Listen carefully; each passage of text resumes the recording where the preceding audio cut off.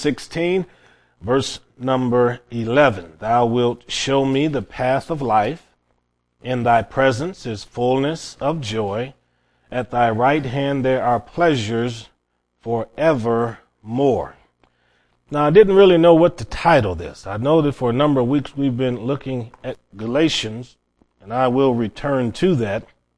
But this could be entitled How to Resist Depression, or Cure for Sorrow.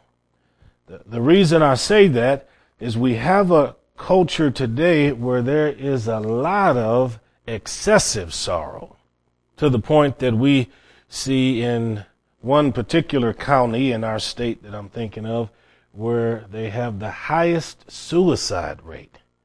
I think just about every 6 to 9 months there's somebody that commits suicide.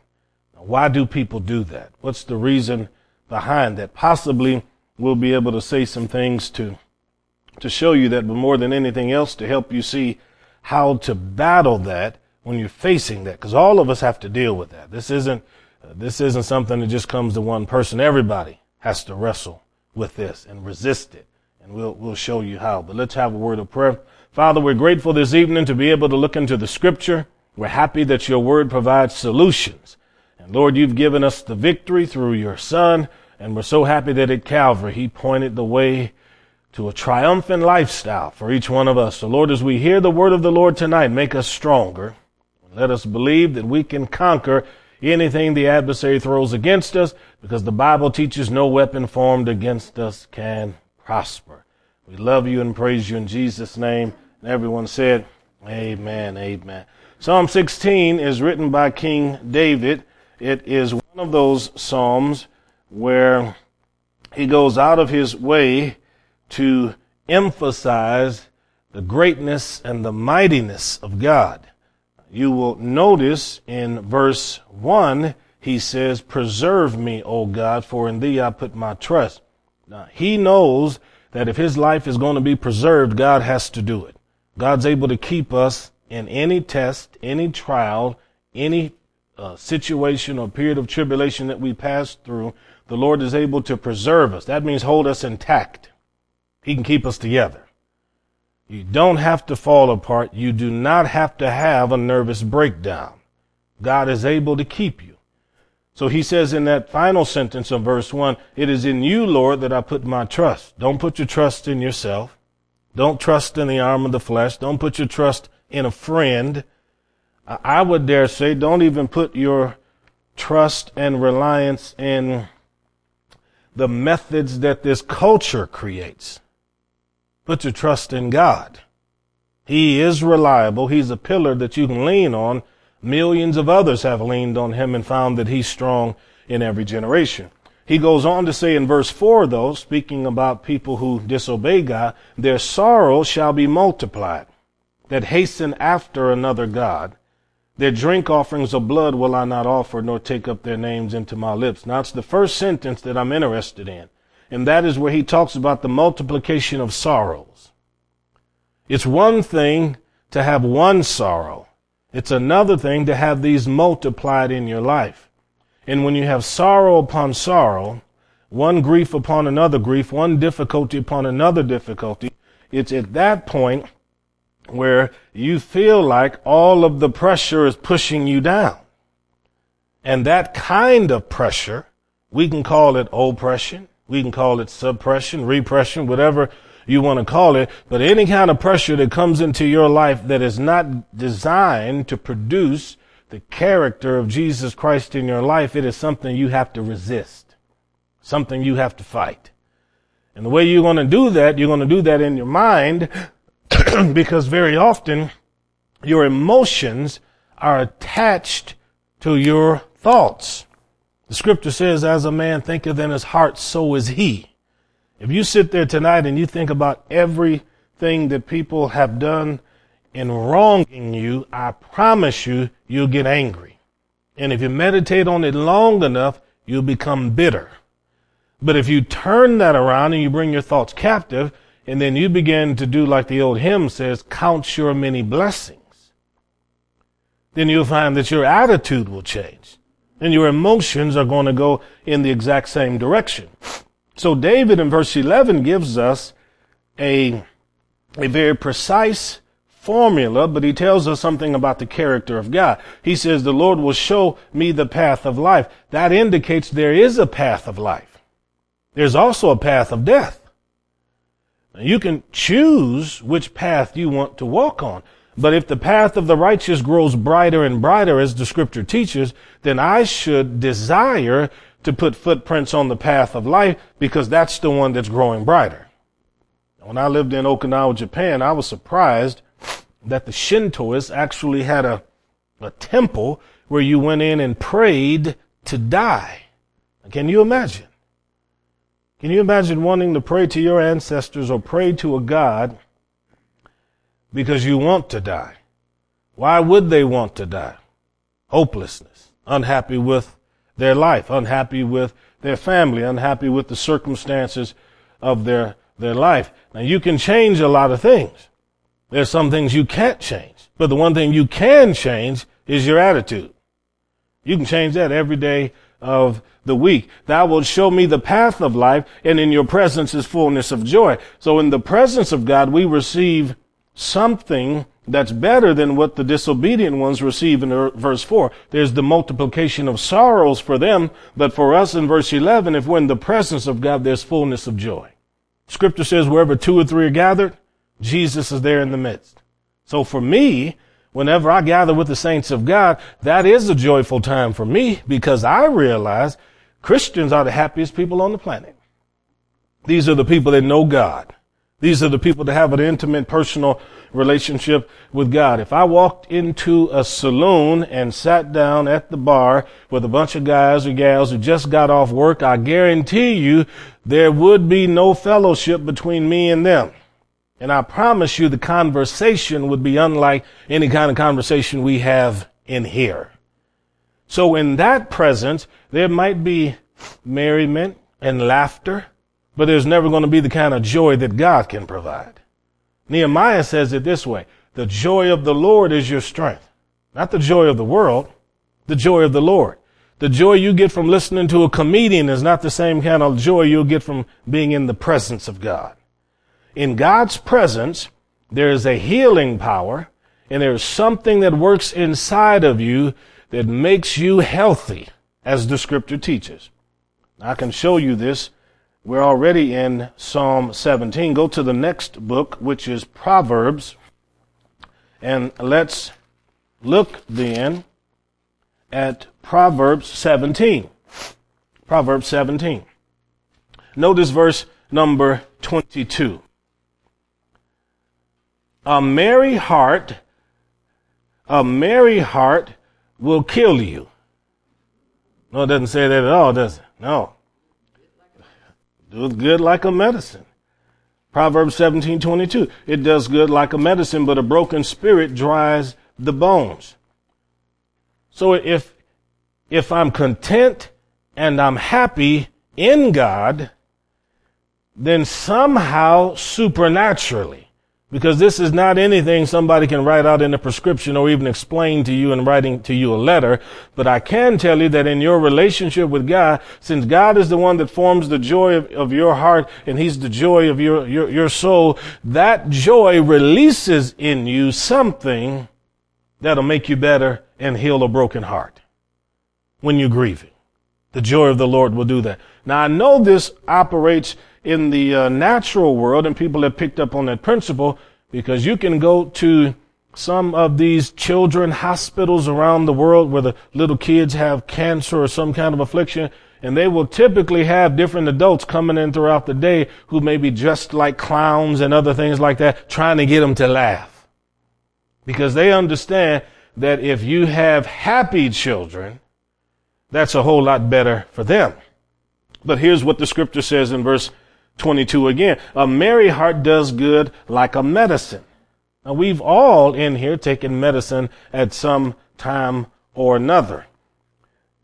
And we have trust and faith in medicine.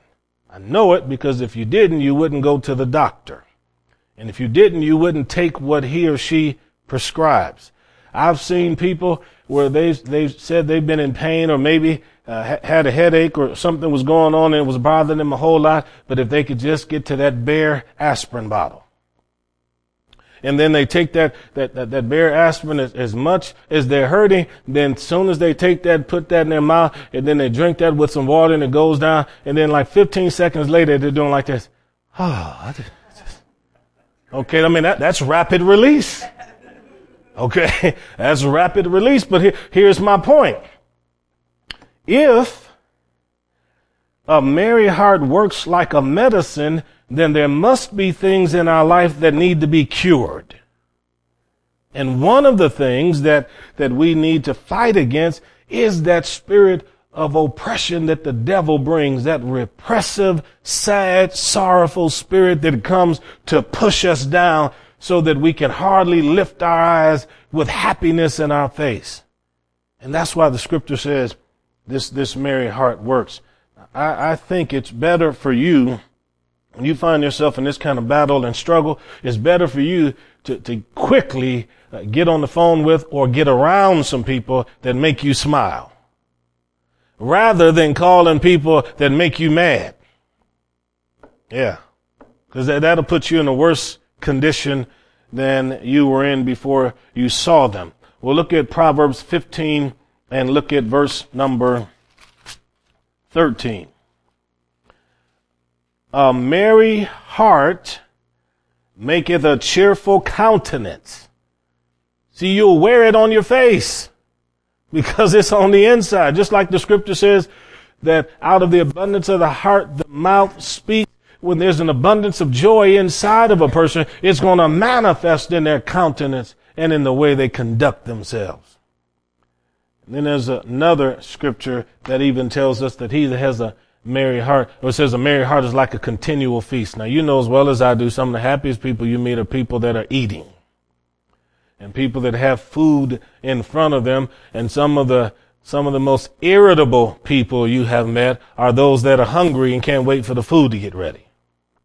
So joy is something that produces in us a curative for us, but at the same time, it also keeps us strong. Now, God wants us to resist a broken spirit, a sorrowful spirit.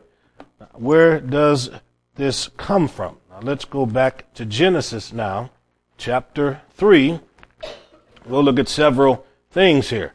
Genesis 3 gives us the story of Adam and Eve in the garden where they commit sin. Now, it's interesting to me that from Genesis 3 throughout the rest of the Bible, we're having to deal with this whole issue of sin. Have you ever thought about that? If Adam and Eve hadn't sinned, your Bible would only be 2 chapters long. But because of their sin, we've got all of this other stuff that we have to deal with. And once they were caught in their sin, notice what the Lord says in chapter 3, verse 16 to Eve. Unto the woman, he said, I will greatly multiply thy sorrow and thy conception. Okay, well, again, sorrow can be multiplied. It can be more than one, is what I'm saying. But notice how sorrow is connected with their transgression. There was no sorrow before Adam and Eve sinned. Just like there was no fear in the world before Adam and Eve sinned. Because of their iniquity, it released into the world all of these things like fear, shame, sorrow, murder, and these things that we have written about in the book of Genesis. So here is what I'm getting at. In this world, there are things that produce sorrow. And Jesus said in Matthew 24, when you hear about earthquakes and famines and pestilences, he said, do not be surprised. These are the beginning of sorrows. So we need to understand that when earthquakes take place in different places and hurricanes and tornadoes and stuff come, none of these things are ever going to produce sorrow or happiness, I should say, never going to produce happiness in anyone's life.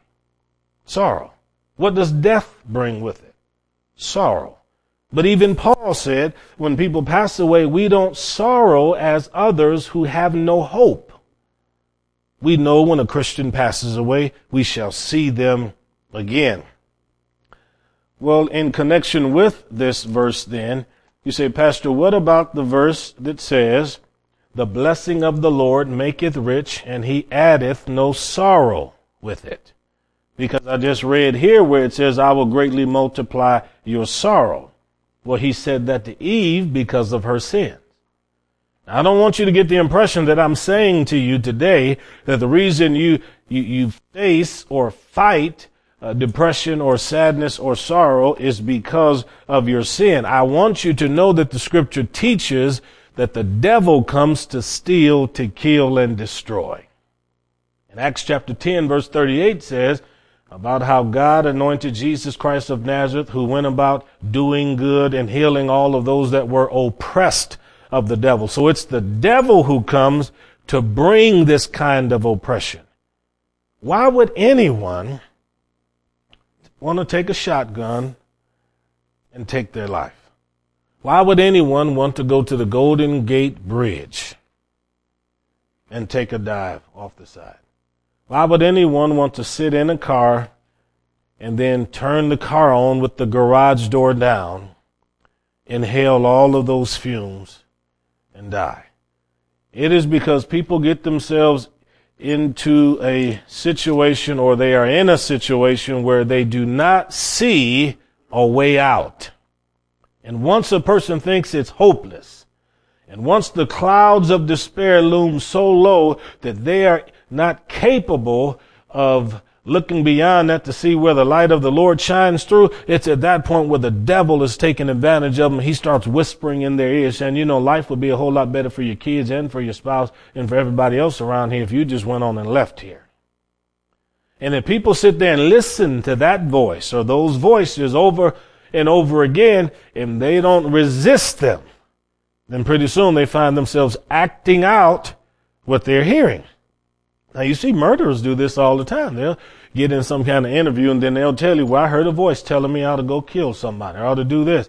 Because no one ever taught them that everything that enters into your head you don't have to do or say. Or tweet. Maybe we ought to tell our president that sometime. You don't have to tweet everything, even though we may be thinking it. But here's the point. As a Christian, we need to be strong enough to recognize that when sorrow, and excessive sorrow, is coming to us, and it's abiding and it is staying, that we have to resist it. Now let's look at an example. Let's go to 1 Samuel 30. 1 Samuel 30. Notice this will be a very bad season for David. This is what we would call a bad day. David and his men are just coming back from wanting to be in battle, but the king told them, you've got to leave because my generals no longer trust you. So in chapter 30, verse 1, David and his men were come to Ziklag. That's his home base where his family and everybody was at. And it says the Amalekites had invaded the south and Ziklag and smitten Ziklag and burned it with fire and took the women captive, and they that were therein, they didn't kill anybody, either great or small, that's to say old or young, but carried them away. So David and his men came to the city, saw it burned with fire, and their wives and sons and daughters were taken captives. David and the people that were with him lifted up their voice and wept until they had no more power to weep. And then you can see it in verse 5, David's 2 wives were taken captive. In verse 6, David was greatly distressed, for the people spake of stoning him, because the soul of the people was grieved. Now these were people that loved David. They trusted David. They knew that David had a relationship with God. But now, because they have followed David, they have entered into trouble, and now they're angry at David. And so their attitude towards David has changed because we've lost our family, we've lost our property, and the city is burned down. Now, how would you like if you went away on a little vacation and you came back here to our little town right here and everything was on fire and you'd lost everything and your family members had been taken? You would not be a happy camper. And you would even be angry with the leader if you had left and gone 20 miles to another town and come back and everything was destroyed, because now you're saying, had I not gone with you, maybe I could have been here to fight for my wife and my kids. So sometimes people pass through situations where they feel like their Ziklag is burning.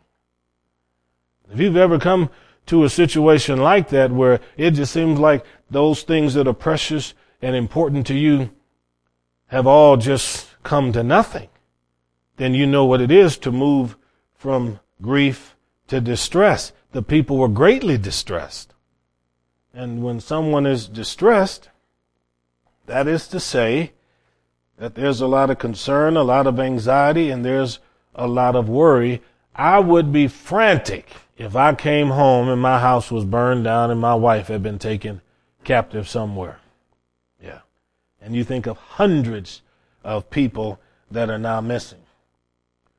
Well, there are a lot of people that serve Christ, the Son of David, and because they follow the Lord, they have found themselves in circumstances that are not always nice and easy. Now, just a few days ago, you probably heard about the young man that went over there to that island over there by India. And I saw where one of the news reporters were reading some of his diary, and he said something to the effect of, some of you may think I'm crazy because I want to go to these unreached people and tell them about Jesus Christ. Okay, so he goes there, they shoot him with arrows, and they killed him, and they bury him. And then, of course, people say, well, I just don't understand why he just wouldn't leave them people alone and let them have their own culture. Why does he have to go over there and try to tell them about his faith? Because Jesus said go. That's why. And what happened to him has been the story of what has happened throughout the church history. People going to people groups, preaching to cannibals, who after they kill you, they eat you. Going to preach to people who are fierce, people that will drink your blood after they've killed you. And folks say, well, I still don't understand. You can't understand if you haven't heard the word go inside your heart and your mind. And that young man will never be understood by people who have no grasp of the missionary commandment that Jesus gave in the scriptures. But for us who understand it, we say the Lord has received another one into his kingdom. You know, the tough thing about being the first one to break through to a particular tribe or people is that usually the one who's the path breaker or the trailblazer, that's usually the one that goes through the most hardships and has to deal with the most difficulties.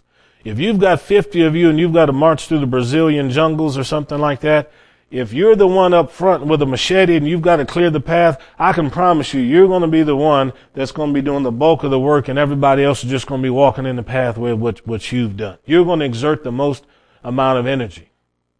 And these individuals who killed this young man, you're dealing with folks that even the government of the country didn't want to do anything about. They probably don't even have any idea they did anything wrong. See? That's what we're saying. But here's the thing. Let's imagine, though, the young man who's now deceased, let's imagine that he comes from a family or has some friends who say something like this. Had he not been following Jesus, I'd still have him with me. See? That's the kind of distress, that's the kind of anger that people develop towards God. This is what happened with David. The people that loved him at one time have now turned in their attitude towards him because their circumstances change. And we do not want you to be like that when it comes to God. Just because something bad happens, your attitude towards God should not change. It shouldn't. Because the character of God is immutable. He's the same yesterday, today, and forever. He reigns on the just as well as on the unjust. This body belongs to him. It was bought with a price, redeemed by his blood. He can feed it, he can starve it, he could clothe it, he could keep it naked if he wanted to. It belongs to him. And when you realize that, it changes everything about how you conduct yourself as a follower of God. So in the circumstances where people want David dead, David doesn't crawl in a corner and in a fetal position and pull his knees up to his chest and start crying. And he doesn't say, God, I can't understand how you let this happen to me and let this happen to the people. Look at the last sentence of verse number 6 there in 1 Samuel 30. It says, but David, that's the conjunction. That means he's about to do something totally different than what we've been reading about before. But David encouraged himself in the Lord his God. Sometimes you have to do that yourself. You can't wait for a friend to encourage you. You can't wait for a pastor to encourage you. A pastor can't wait for the sheep to encourage him or her. You have to do this for yourself. Go off on your own, sit down in a chair, go in your car and drive, but go somewhere and encourage yourself. Make yourself strong. Think about what the word encourage means in English. Fortify yourself. Put yourself in a position where you'll be stronger and courageous, ready to face the battle and face the trial that is before you. How do you encourage yourself? Well, here's what you can do. Number one, get away from all the people that are saying they want you dead. That's the first thing. If everybody's standing around you saying stuff like, why don't you just curse God and die? Job's wife, that kind of a thing. If everybody's saying they don't like you and they can't stand you, you can't make people like you who are hurting. Okay? Grieving people are very difficult to reach because they are focusing on their pain and what they lost. There's no reason to get angry with them. But it is to know that if you're going to lead and you're going to be strong, then you can't allow what's in them to get in you. Because you can become bitter like them. And pretty soon you'll be talking the same way they're talking. So David encouraged himself in the Lord.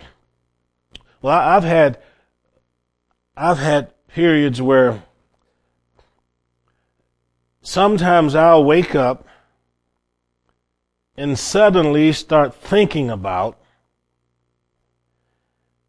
all the obligations and responsibilities that I have, and then think about being out here in Nebraska, in these little towns, and I'm telling you, for a few hours, I'll go into a depression. Oh my goodness, Lord, how are we ever going to help these folks? How are we ever going to get this done? How is this ever going to be accomplished? God, how will you ever do such and such? Well, it's during those periods, of course, when I'm in that kind of a sour and foul mood, Tiffany can't be found. She avoids me like I have the plague. But the answer for me is to just go somewhere, get alone, grab my Bible, start reading this book, and encourage myself in God. I will start thinking about things that God has done for me in the past that were supernatural, things that could not have occurred had he not intervened. That's how I start encouraging myself. And one time, Tiffany and I were doing that going down the road. She took a notepad out and we just started, we said, let's start from the time we got to Nebraska. Everything we can think of that God has done for us that we know was supernatural. And by the time we got finished looking at that, she wrote on the front and wrote on the back and just kept on writing. We could only rejoice in how wonderful God is. That's important. You have to encourage yourself in the Lord. Once you remove God from the picture, then the only person to look at is yourself. And once you're the only person there to look at, then you begin to believe you are your own God, and that certainly is a discouraging sight and a discouraging thought. So we have to think about God. Well, let's go over to John chapter 20 quickly. Gospel of John. You have to encourage yourself in the Lord. John chapter 20, Jesus has died. The resurrection has occurred. The disciples have come to the tomb only to find it empty. And in John 20 verse 11, it says, Mary is standing outside the sepulchre weeping. Now the previous verse says, then the disciples went away again unto their own home. So they didn't know where Jesus was at, but they didn't decide that they were going to stick around the tomb to see if he would come back. They just went on back home. But Mary, she could not leave the place where she last saw the body. And she was tied to that, emotionally tied to that place. And that's why she's crying. Now, she's not standing there at the tomb having a conversation with Christ as the deceased person. You know, sometimes people will tell you, you know, if you really want to find some healing when you're sad and sorrowful and it's about someone who's passed away, then just, you know, go to the cemetery and just kind of talk to them and just unburden your heart. Listen, they can't hear you. Okay? They can't hear you. And I think it's beautiful that on Decoration Day, we take flowers out and beautify the grave sites and we put the flags up and things like that. But we still need to know that the deceased cannot smell the flowers and they don't see the flags. Okay? So we're not out there because this is some ritual that we need to do to honor them in the sense that they can hear and see us. We do that to honor a memory. That's what it's about, to honor a memory. So in this instance, the key then is to talk to God. Remember, God is the one that heals us and helps us. When my mother lost her mother, my grandmother, I just didn't know. I thought the world was going to come apart because they were so close. And I had been overseas. And during that period of time, I was in the Arab country and I had so contextualized myself in that culture that I was dressing like the Arabs and had long sideburns and a long beard coming down here. And I was wearing one of those keffiyehs on my head. And so I came home like that. And my mom just couldn't handle this. So we get to the funeral. And so my mom's up here, the casket is there, grandma's in the casket, my oldest brother is there, my next oldest brother, and then here me, the baby, and then other folks in the family. And my poor mother, she'd look up there, that open casket, and then she'd just start crying because her mother was in there, and then she'd turn and then look at me and even cry harder. Okay? She thought I was just changing. I had to let her know I'm just over there, just fitting in so that I can minister the gospel and reach them and everything like that. But in ministering to her, I had to let her know as I was getting on the plane heading back over there. When you go to the grave, you need to know grandma's with the king. You don't need to converse with her. You need to converse with God. He's the one that heals the broken hearts. You know, that's the key. Anything that needs to be said now, say to the Lord. So verse 11. Weeping, she wept, she stooped down, she looked into the sepulchre, and she saw two angels. Now we have no indication that earlier in this chapter when she looked into the sepulchre that she saw any angels, but on this occasion she did. And here is how God will start working to bring us out of our grief. He gives us a new vision. He helps us to see things that we've never seen before, or things that may have been there and may have been apparent, but we overlooked. Two angels, one at the head, one at Jesus' feet. And they said, "Woman, why are you crying?" Now you would have thought, okay, goodness, I mean, you're an angel. You ought to know this. I'm crying because I don't know where Christ is. And so she told them, she said, look, I don't know where they've taken my Lord. She is under no impression that he's alive. She thinks somebody has absconded with the body. Somebody's taken, grave snatchers. That's what she's thinking. Somebody somewhere has taken the body and they're trying to keep us disciples from getting close to him. And when she had said that, she turned and Jesus, see, she saw Jesus, but didn't know it was him. That's the beauty of this. She backs away turns and looks. But Jesus looks different now because the last time she saw Jesus, he had a crown of thorns, a bloody brow, a bruised and swollen face.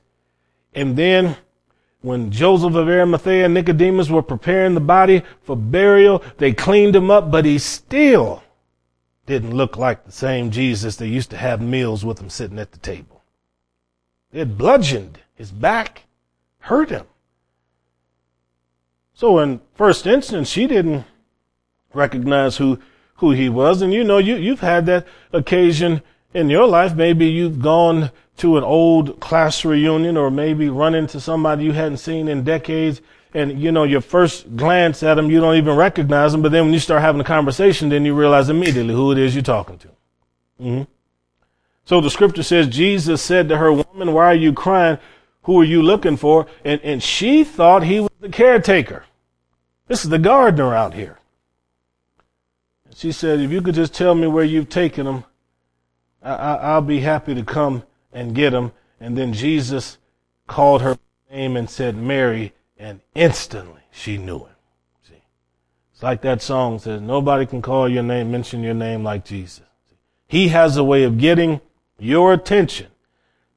Well, here's the thing. The disciples, later on, it says the disciples were all locked in a room because they were afraid of the Jews. And they were under the impression that the Jews would think they stole the body. So they were locked in a room. Jesus came and stood in their midst. And the scripture says, then they were glad when they saw the Lord. So when she realized that this was Jesus, do you think she was happy? I bet she was. That's why she jumped down there and grabbed him and tried to hold on to him. He said, "Let me go." The reason for this is the man or woman who gets a glimpse of the Lord Jesus Christ.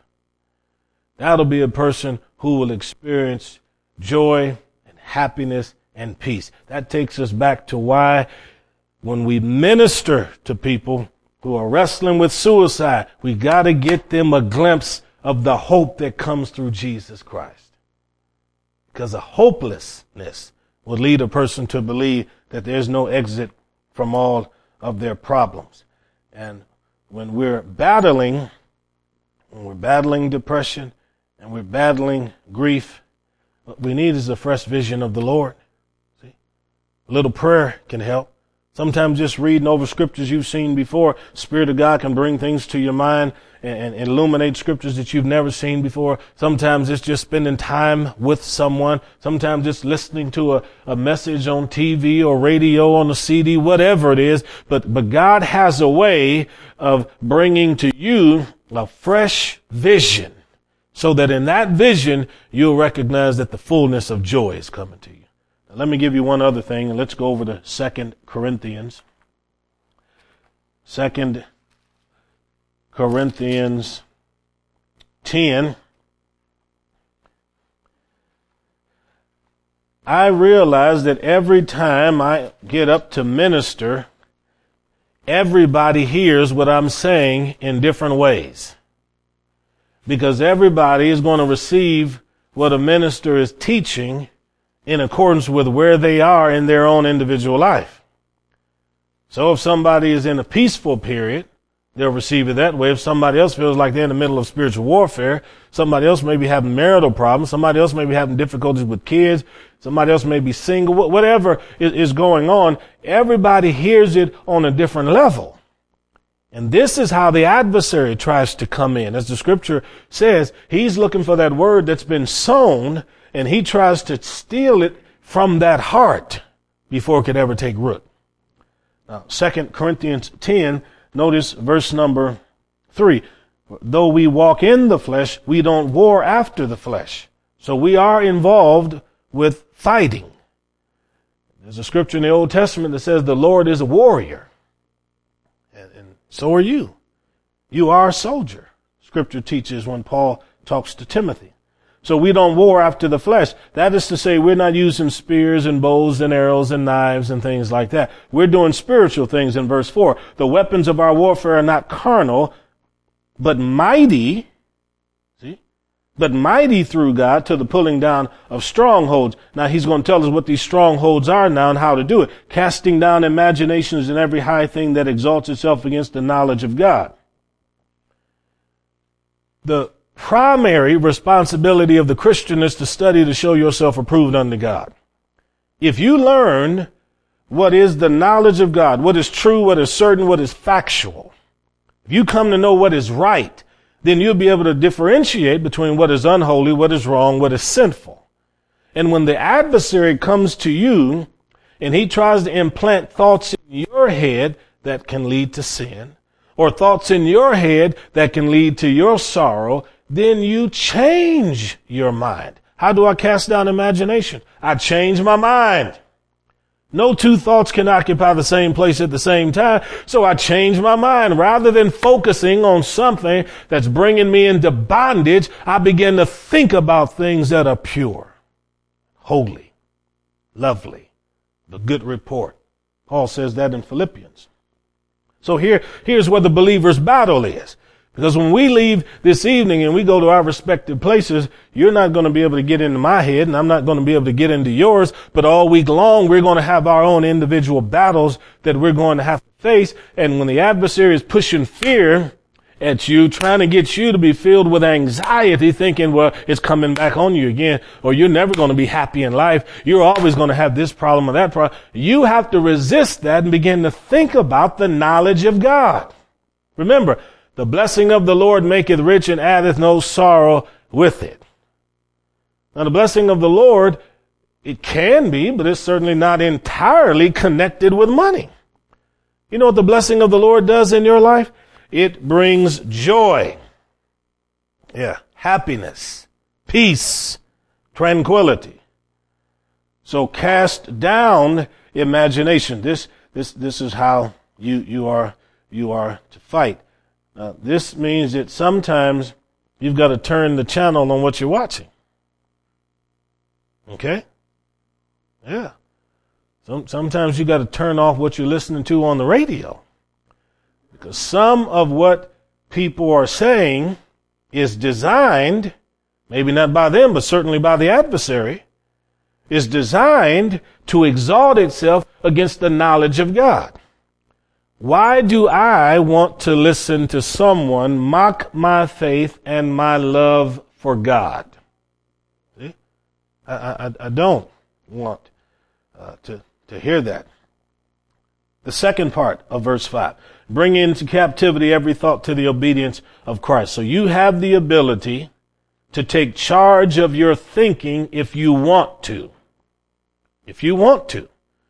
Now you know what happens when people enter into what they call schizophrenia?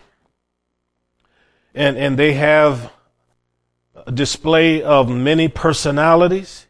You're dealing with a lot of thinking processes in that person. Certainly, if we talk about the madman of Gadara, we can talk about demon possession and how every demon has a personality, has specific traits that they want to manifest through a human body. We can go into all of that with greater detail, but here's what I'm getting at. For a person to get to a place where they're schizophrenic, usually there's been several breakages along the line in their thinking. That means you have to be disciplined and harness your thoughts. This is why I'm saying it's so important for you to do this, because nobody else can do this for you. If I knew that in my family I had people who had mental problems, mentally ill, and other people mental problems, mentally ill, and it went back 4 or 5 generations, now that I'm a Christian and I have some concept of 2 Corinthians 10 verse 5, I'm going to believe and determine that all of that is going to stop with me because I know the King. See, that's where I'm standing. Now, other people may just say, well, whatever comes. Well, you can believe that if you want to. Or you can take a stand on the Word of God and decide that I'm going to trust God's Word. I'm in His care and I'm bringing every thought captive. And if that means that for the most part of the day, I've got to keep myself focused and I got to put a scripture in front of me and I got to meditate on something, and every hour I've got to find 2 or 3 minutes just to think about the Bible, then you do that to maintain your health. But remember, the scripture says, a man who has an unruly spirit is like a city with the walls broken down. Everybody can just come back and forth into it, and there's nothing you can do about it. Don't lay there and let the devil fight you. You resist him. Your mind, if it's going to be a prison, let it be a prison for the thoughts of God. And you get rid of those things that you can't expel. Can't stop the birds from flying over your head, but you can keep them from building a nest in the air. And I'm not telling you that you're not gonna. You're not gonna. I'm not saying you're not gonna ever have bad thoughts. I'm not saying that you're not gonna have carnal thoughts to come to you. But what I am saying, if you start meditating on them, that's entirely on you and me. That don't have anything to do with God. So we have to make the decision to say no, and that will help us preserve our joy. It will. It will. All right, let's pray. Father, we're grateful this evening that your word is true. You have given us some more scriptures that we can stand on. We know that the one that has a merry heart has something working in them like a medicine, God. So we thank you right now for that curing power at work inside of us. You said the joy of the Lord is our strength. Father, we are not weak, but we are strong in you and in the power of your might. We love you. We praise you in Jesus' mighty name. Amen. Amen. Amen. Amen.